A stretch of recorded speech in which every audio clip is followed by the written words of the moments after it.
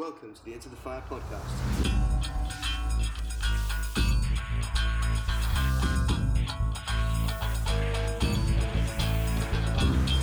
Hello and welcome to this very special edition of the Into the Fire podcast, brought to you by www.intothefire.org.uk. I'm Fergus Dullahan, and today we're going to be interviewing five-time world judo champion Teddy Riner of France as he prepares for the London 2012 Olympic Games. The interesting thing about today's programme is that the whole thing is going to be done in French. Oui, c'est vrai, on va le faire en français.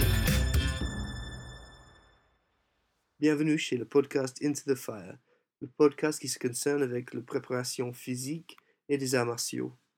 Ceci, c'est la première fois qu'on essaie de faire un podcast en français, mais quoi qu'il en soit, j'espère qu'on aura l'occasion dans l'avenir de vous offrir plus d'exemplaires. La raison pour laquelle ce podcast est en français est à cause du fait que j'ai eu l'occasion extraordinaire de parler avec le champion du monde actuel de judo des poids lourds, qui est bien entendu le français Teddy Riner. Il est 5 fois champion du monde et médaille de bronze dans les Jeux Olympiques de 2008, et il est actuellement en train de se préparer pour les Jeux Olympiques de 2012. On s'est rencontrés dans un événement qui a été organisé par une entreprise qui s'appelle Atos. Atos est un acteur international des services informatiques et aussi le partenaire informatique mondial des Jeux Olympiques. J'ai été sélectionné comme membre de l'équipe galloise et médaille d'argent dans le tournoi des Commonwealth de 2012, d'être membre d'une équipe des judokas britanniques qui ont fait une démonstration de sport. Teddy était là pour illustrer comment les systèmes informatiques d'Atos vont fonctionner pendant les Jeux, et c'était bien impressionnant aussi ça. Teddy, en effet, il a expliqué nos actions pour les médias.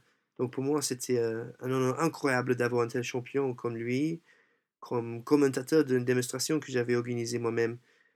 L'événement a eu lieu dans le siège des organisateurs des Jeux Olympiques à Londres, dans les bureaux de LOCOG, qui est the London Organizing Committee of the Olympic Games. Bien sûr, j'ai profité de la situation pour poser quelques questions à Teddy pour ce qui est de sa préparation physique et technique pour les Jeux Olympiques. C'était peut-être un peu bizarre, nous les deux dans nos kimonos au bord d'un tatami, mais dans le centre d'un bureau au 35e étage, avec les gens en costume, cravate et un panorama super joli de Londres. Mais quand même, ce qu'il m'avait dit, c'était super intéressant. Donc j'espère que vous l'aimez bien. Ici, Teddy Riner, champion du monde. Voilà, donc tout d'abord, bienvenue à Londres. Est-ce que vous pouvez nous dire qu'est-ce que vous avez fait aujourd'hui? Aujourd'hui c'est très simple, je suis venu voir avec un de mes partenaires les infrastructures où nos partenaires se sont préparés pendant 4 ans pour être au top le jour J. Oui. Et la chose similaire en fait, c'est que tout comme nous, les salariés de la boîte, ils ont besoin de préparation, ils ont besoin de 4 ans pour être au meilleur niveau, pour être bon le jour J, que tout roule comme sur des roulettes. Perfect, au timing près. Et c'est assez impressionnant. Donc aujourd'hui n'a rien à voir avec une mission d'espionnage ou rien comme ça. Non, rien, mais par la même occasion, moi ça me permet de voir les sites olympiques. Oui, évidemment, oui. Ouais. C'est bon, qu'est-ce que tu j'ai pas vu, c'est bon? C'est joli et tout le monde est dans les couloirs apparemment. Ouais, ok, cool.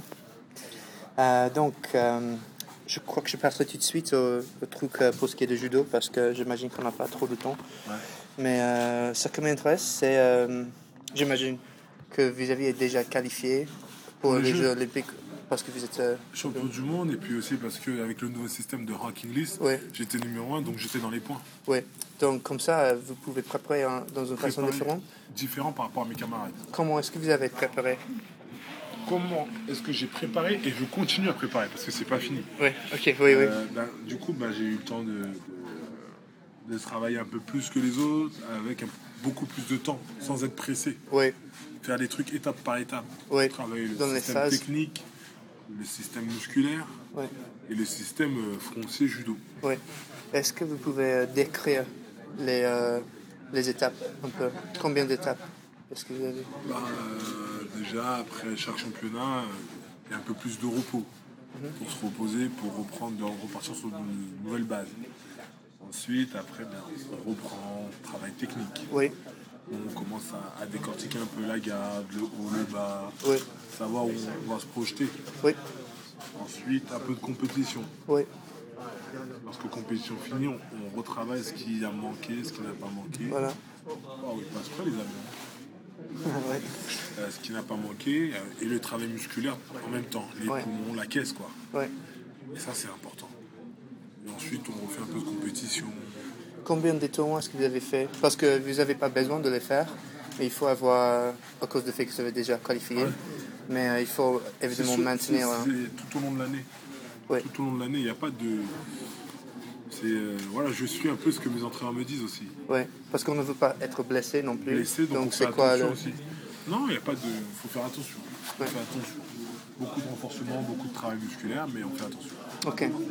Est-ce que vous avez des phases spécifiques? Parce que pour moi, par exemple, je fais, je sais pas le mot en français, c'est periodization. Donc je fais une période de base et puis chaque fois ça devient plus difficile, plus fort. Oui, pareil, nous aussi, on fait toujours. On reprend crescendo, on reprend les bases et tout doucement on augmente le niveau. Okay. Et là, on augmente le niveau jusqu'au jeu maintenant. C'est parti. Oui. Donc pour vous, c'est plus important le judo elle-même, la technique, ou la musculation et la préparation physique? Moi, c'est plus important le judo. Ok. J'aime beaucoup le judo et puis même dans le judo, je trouve qu'il y a un travail musculaire. Oui. Parce qu'il faut répéter les mouvements. Lorsque dans la dureté, il faut essayer de saisir une manche, prendre le revers, attaquer. C'est un travail musculaire aussi. Oui. Est-ce que vous pouvez nous décrire votre semaine normale? Donc, qu'est-ce que vous faites lundi, mardi? Lundi, en général, le matin, judo. Oui. Après-midi, muscu. Et c'est technique ou randonnée? Mardi matin, technique. Oui. Lundi matin, c'est judo. Oui. Mardi après-midi, judo. Oui. Mercredi, préparation physique. Oui. Et ça, c'est quoi? Le footing. Musculation, footing. Footing ou musculation. Jeudi, technique. Oui. Jeudi après-midi, judo. Oui. Et vendredi, muscu et judo. Super. Et juste à cause du fait que vous avez réussi tellement à un tel jeune âge, qu'est-ce que vous allez faire si vous gagnez les Jeux Olympiques? Vous allez continuer ou... Je vois pas après les Jeux pour l'instant. 2012, c'est un rêve qui peut se réaliser. Ouais. After, I see. Again, judo. Maybe, I don't know for the moment. For the moment, I think only 2012. Of course. Yeah. Have you considered MMA? No. No, because the MMA and judo, this is the two sports very different. Mm-hmm. Yeah. The judo is very... This is my family. Yeah. This is my life. Your passion. Yes. Qui est l'adversaire le plus difficile pour vous? Le plus difficile, je peux pas dire qu'il y a plus de... Il y en a un qui est plus difficile qu'un autre. Ils sont tous forts, ils ont tous quelque chose. Il y en a bien sûr qui sont plus forts que d'autres. Ouais. Mais comme sur chaque compétition, j'arrive, je sous-estime personne. Ouais. Je suis pas le mec qui arrive et qui se dit je vais les gagner. Non, chaque fois je suis comme tout le monde, je suis un outsider. Ouais. Ça. Ouais, c'est ça, oui. J'arrive, je me dis, je peux prétendre à la médaille. Mais je me dis pas, la médaille est normalement à moi. Oui. Non. Et vous sentez beaucoup de pression parce qu'en France, le judo, c'est une façon de penser. Ok, bon, oui. Mais pression, il y a toujours un petit peu de pression, mais moi j'en gère bien. Ouais. C'est de la bonne pression. De bonne pression. Ouais. Y a pas de... Parce qu'en France, le judo c'est si grand qu'ici, est-ce que vous êtes reconnu dans les rues et quand tu fais des courses et des choses comme ça? Oui. Ouais. Pas mal. Donc, je m'en plains pas, mais c'est bon ça, mais vous ne vous sentez pas trop pressionné à cause de... En fait, il y a des fois où parfois c'est un peu dérangeant, mais ça va. Je le vis bien parce que tout le monde est gentil avec moi. Ouais. Il y a beaucoup de respect. Et voilà, Teddy Riner. Difficile, je dirais, de ne pas avoir le respect quand même quand on parle de quelqu'un de plus de 10 mètres d'auteur et 140 kg. Eh bien, c'est tout ce qu'on a pour aujourd'hui. Merci bien d'avoir visité le site et j'espère que vous l'avez aimé bien. N'hésitez pas de nous contacter sur notre site Facebook ITF Fight Blog. Ça c'est facebook.com/ITF Fight Blog. Merci et à bientôt.